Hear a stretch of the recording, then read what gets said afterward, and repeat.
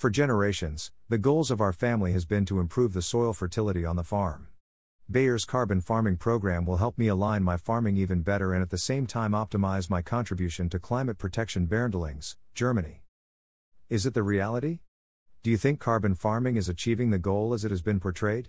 Or beneath the policies and advertisements, comes 6 major problems identified in practicing carbon farming.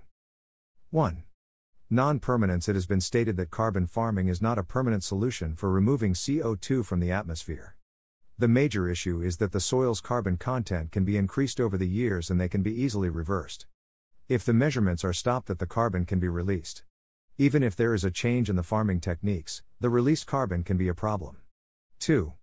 Additionality. The concern is on the voluntary carbon market. The farmers need to prove that CO2 is not stored without the money from the certificate, and the measures that have not been carried out by the farmer will be subsidized by the market. As per Karsten Paul of the ZAF, but this can hardly be guaranteed, as farmers also carry out humus building measures for their motivation, for example for environmental reasons or as a climate adaptation measure. 3.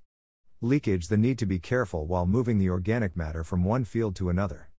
It is better to check the field with biomass availability, or if it has been brought back in the same field with manure or digestate. It is necessary to check the increase of the carbon stock. This would be pure redistribution and not additional carbon sequestration. Sandra Spielvogel, University of Kiel. 4.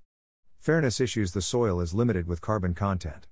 Hence, the practice will be to focus on maintaining the carbon content rather than increasing the quantity, as it is not possible. We can call it natural restrictions. 5. Measurement and standardization issues. The soil carbon content is difficult to measure and monitor, and also it is error-prone.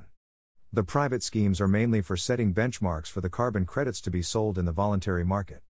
Hence the standardization needs to be watertight so that the buyers are not hesitant to buy such credits. 6. Target conflicts. The problem is with the no-tillage technique on fields where the farmers need to use more pesticides such as glyphosate due to less tilling or more pests. So, as we see, the concerns are mainly with the maintenance of the carbon content on the field. The measurement, maintenance and necessary precautions from the farmer's side are very important for carbon farming. It is a costly affair and doesn't seem to be an easy process. You need to follow well-grounded precautionary steps for carbon farming.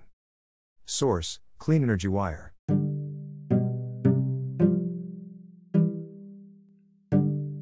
So guys, I hope you like the content, and finally don't forget to subscribe to ledlights.blog. Have a lovely day ahead.